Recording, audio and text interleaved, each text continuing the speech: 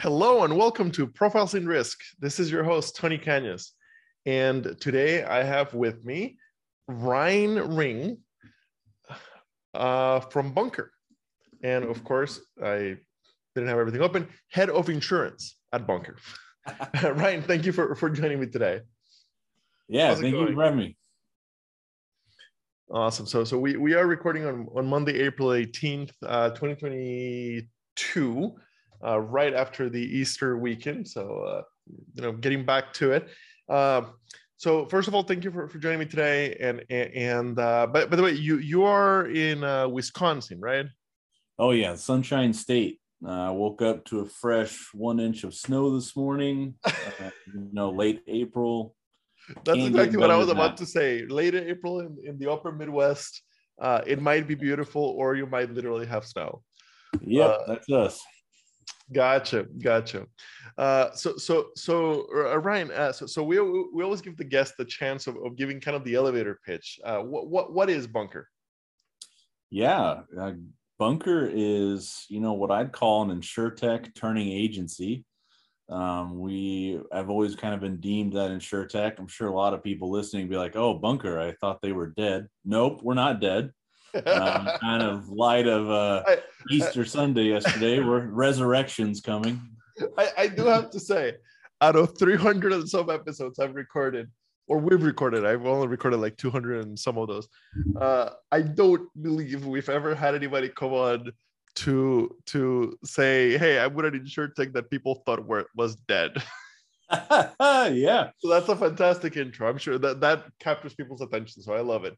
Okay, So what do you mean?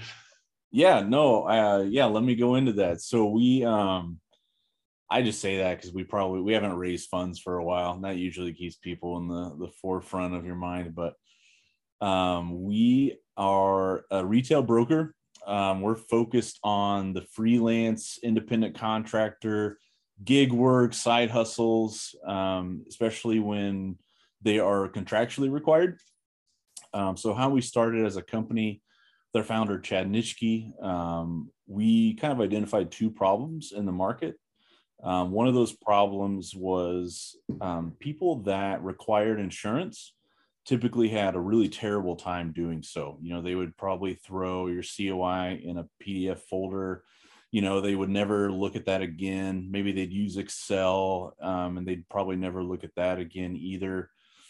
And we saw that was just a mess. And then when they gave you the requirements, people were like, what? Like, what do you want me to buy? I don't understand that. And then kind of that second problem is the person that had to buy insurance. They were reading through this contract saying, like, I don't understand a word about this in the insurance section. And then they were going to multiple agencies, multiple websites. They would most of the time buy the wrong type of insurance or the wrong limits.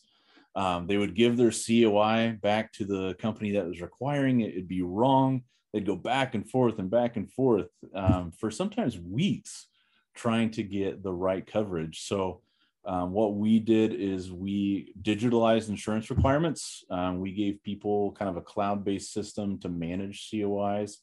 And then we started to procure the insurance exactly how the contract states, so that you can get to work. Make sure to get that COI correct the first time. Okay. So certificates of insurance or COIs, nobody likes them. Quite clearly, they're just not very good at what they're supposed to do. What one piece that I'm curious how it works is, okay. So if I'm a contractor, a subcontractor, right? I know nothing about construction, but I'm a painter, right? Mm-hmm. And that was very low risk, I'm imagining, but whatever, a plumber. Okay, so the contractor that I'm going to do the work for gives me a contract. So do I literally submit the contract on the website and it figures out what insurance I need, or how do you help with that piece of it, the what type of insurance I need? Yeah, so in that case, we would try to work with the general contractor to digitalize the requirement. and we would say like, Oh, this okay, is okay, that makes much more impossible to sense. read. And we would essentially turn the contract into a hyperlink and say, hey, subcontractor, this is exactly what you need to buy. Here's an option from Bunker if you need an option. But we kind of, let them up in the air as far as that. But we, like I said, we make sure that when, we get the request, like we know exactly what you need on your COI. We know exactly what coverages, what endorsements. We're not going to be coming back and forth to you 3 or 4 times to make sure you got the right stuff. Then that general contractor has faith that, they don't have to put up with the headache of us missing out. Okay. So the system, the cloud-based system that helps the contractors manage those COIs. Yeah. Is that something that the contractor is paying to access, or basically the revenue model is based on they end up buying insurance from you, and their subs end up buying insurance from you? Yeah, so that's kind of the InsurTech turned agency part, Tony, is we learned, what makes money is selling insurance.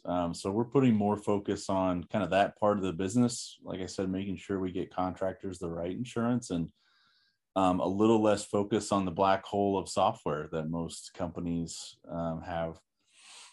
So, it's a couple different models on the software side. We're kind of turning that into like a self-use tool as like a, hey, here you go. This is a nice to have. But we ran into a period of time where we were dumping a lot of money in the software. We kind of made it a little Frankenstein of everything that everyone asked us to do, we would do it.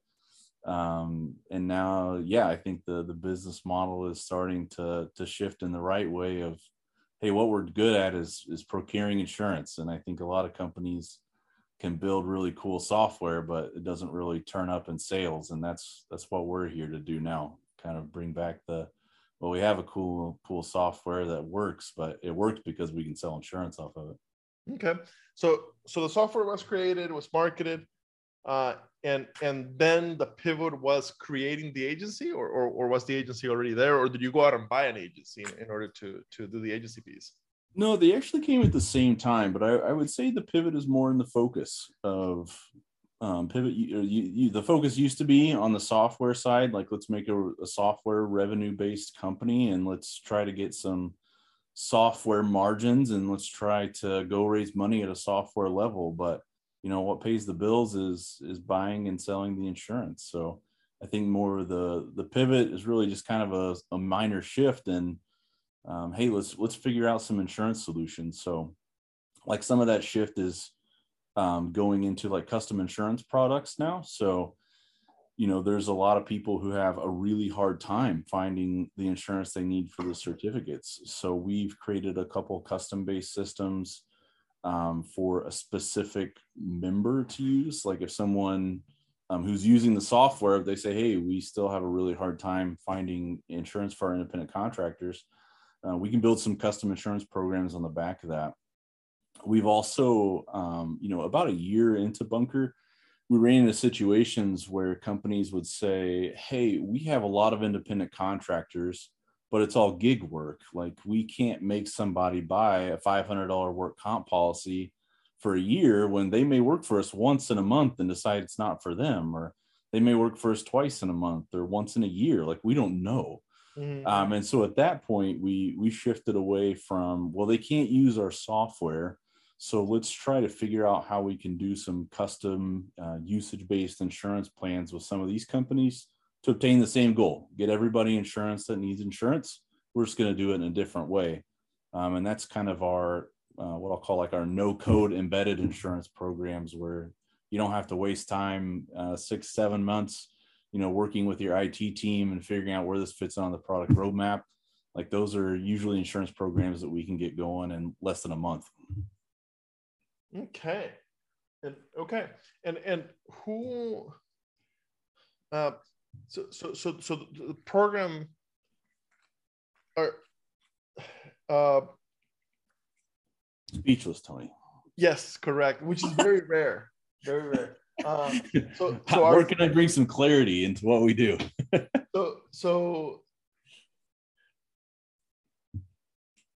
are you partnering with carriers to create those programs?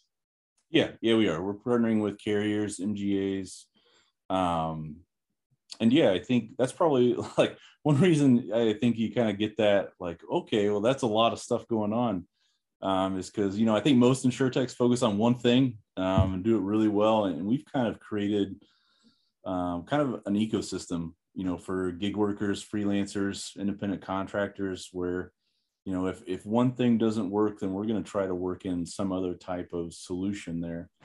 So we're not typically just like a one hit wonder, or we kind of have this one thing. We really try to look at, you have all these independent contractors, they all need insurance. Let's figure out how we make that work. Does that work through the software, giving them individual policies, giving them those traditional general liability, professional liability policies? Or is this a unique case where we really need to hunker down and build something unique and completely custom for you? Okay. So how did like your own career has been is interesting. I talked to a lot of insurtech leaders, and so you came from American Family, right? A big Wisconsin large company, and then you spent some time doing training before coming over to Bunker. So tell me a little bit about your path. Oh man, my path goes further back than that, and it's pretty twisted. Gosh, I mean, I can start with, I'm from a really small town, 2,500 people in southern Indiana. My mom, she owned her own real estate company, a mom and pop shop. So I kind of watched her as a business owner, and a couple of my uncles and aunts had businesses. I went to Indiana University. I failed out of business school, Tony. I don't know how many insurtech leaders will tell you they failed out of business school, but I certainly did. I got my C in accounting and kicked me out of the Indiana University Business School because I was running a business full-time out of college. I actually bought a small diner in my hometown when I was a freshman in college, and I was doing that full-time. So restaurant owner at the age of 19. I didn't do that very well, that's for sure. But then graduated college, and my first job was with an American Family agent selling personal lines. And at that point, I didn't even know what a deck page was, Tony. Like, he'd be like, "Have you ever shopped for insurance before?" And I was like, "No, I'm still on my mom and dad." I'm like, I don't know what any of this means. So I did that for $14 an hour. I just got married. So I had moved to Madison, Wisconsin, got married, was working for $14 an hour selling personal lines insurance. But at that point, the district manager was throwing out a bonus. Like, if you sold X amount of policies, that he would give a CSR, like I was a CSR, I wasn't an agent, a bonus. And I was like, oh yeah, like, I'm broke. I just graduated college. I just got married. I've got no money. Like, I am going to ace that sales pitch. And I did. And so I did that really fast, and I learned it really well. And my agent was focused on commercial insurance, which is why he had me in personal. And I just loved commercial insurance. Like, he would always bring me in on meetings.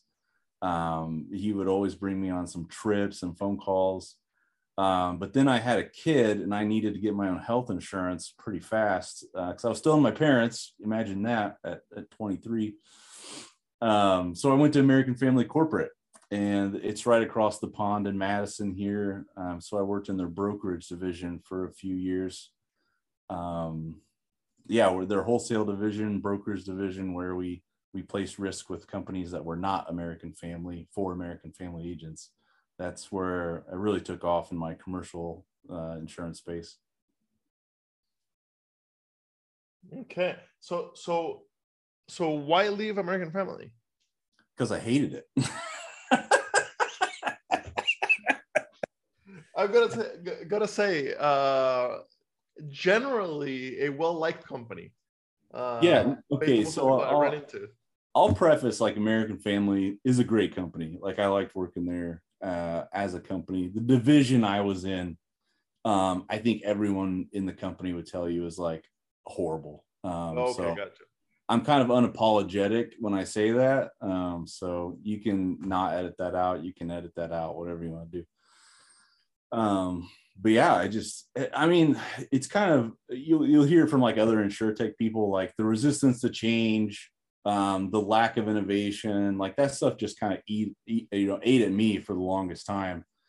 To where I was like, I've got to get out of here and where I can spread my wings a little bit. And then the first company that offered me a job when I was applying out of American Family was this, it was a small, it's a farm insurance company essentially here in Wisconsin.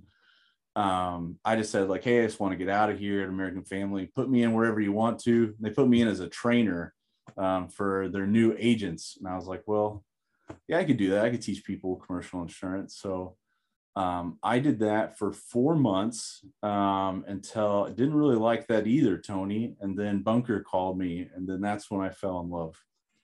So what is it about the insurtech side that is so attractive versus your first several experiences? Yeah, I think for me is, I wasn't boxed in. I can do whatever I want. I can kind of shape things the way I want to shape. Like when I came to Bunker, I think I was the second insurance advisor hired, maybe second or third. And so there really wasn't anything set in stone of how you had to do it. We had we didn't have a whole lot of carrier appointments. And nobody there really had the depth of knowledge of the commercial insurance space that I did. So I immediately came in, felt like I got to influence kind of the direction, got to influence products. I just felt like, when you work hard at an insurtech or any kind of startup, like it pays off because, it's very noticeable when everybody's working their hardest, everybody's putting in their best. And the whole company feels it at that point. So I love the startup adrenaline. I love the startup kind of culture. I never knew at a company, which we were, considered like a tech company, that you could play Super Smash Brothers during work and it's like considered a good thing. And I was like, oh yeah, like this is the stuff. So I just fell in love. Like I love the culture. I even love the stress that comes with startup life. So before we lose 2/3 of the Gen Zers in the audience to insurtechs, while insurtechs can be a lot of fun, there's a lot of grinding too in general, right? So don't leave traditional insurance because you think you'll be playing video games all day. Yeah, that's right. You work hard, play hard for sure, but there's definitely a lot of grinding to get something off the ground. Oh, you bet. Yeah, there is no asking like, well, who here does this? Nobody does. You better do it. And my whole boss said, like, never come to me and ask me like, or say like, that's not my job, because that's probably nobody else's job either. You better figure it out. But that's part that I love. I love the grind.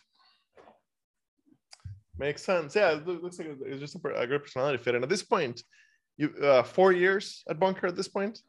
Yep, almost 4 years. So yeah, that's a significant amount of time. I mean, for insurtech terms, that makes you a veteran. Yeah. Absolutely. So awesome. Okay. Normally I ask, is there anything that's coming down the future of Bunker? Is there anything you want to talk about? Well, anything that you can talk about when it comes to what else are you guys doing? Since you guys recently pivoted, it completely understand if like nothing is likely to change. No, I think a lot of things are going to change. Tell you the truth, like,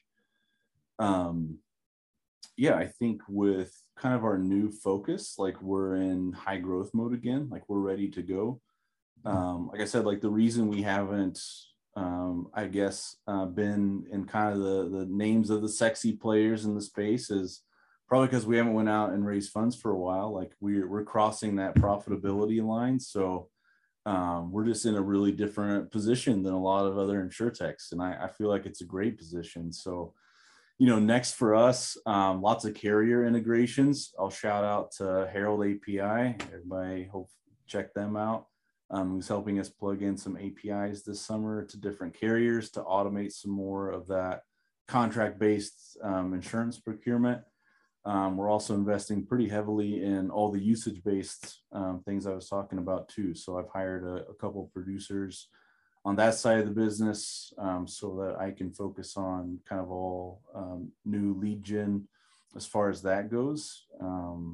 And then kind of building out more and more of that usage-based program. So I think ultimately profitability is much more important than growth. And unfortunately, a lot of insurtechs have done that backwards.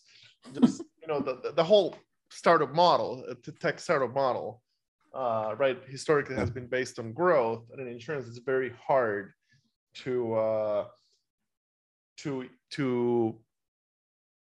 make a fast-growing book profitable once you need to switch that to flip that switch. So I think profitability is it's sexy to me, Tony. It may not be sexy to the very important fundraisers out there, but I always say I'm not a founder, but I sure am a survivor. Awesome. Ryan, thank you very much for coming on to tell us a little bit about Bunker. Great name, by the way. And best of luck to you guys. Thank you.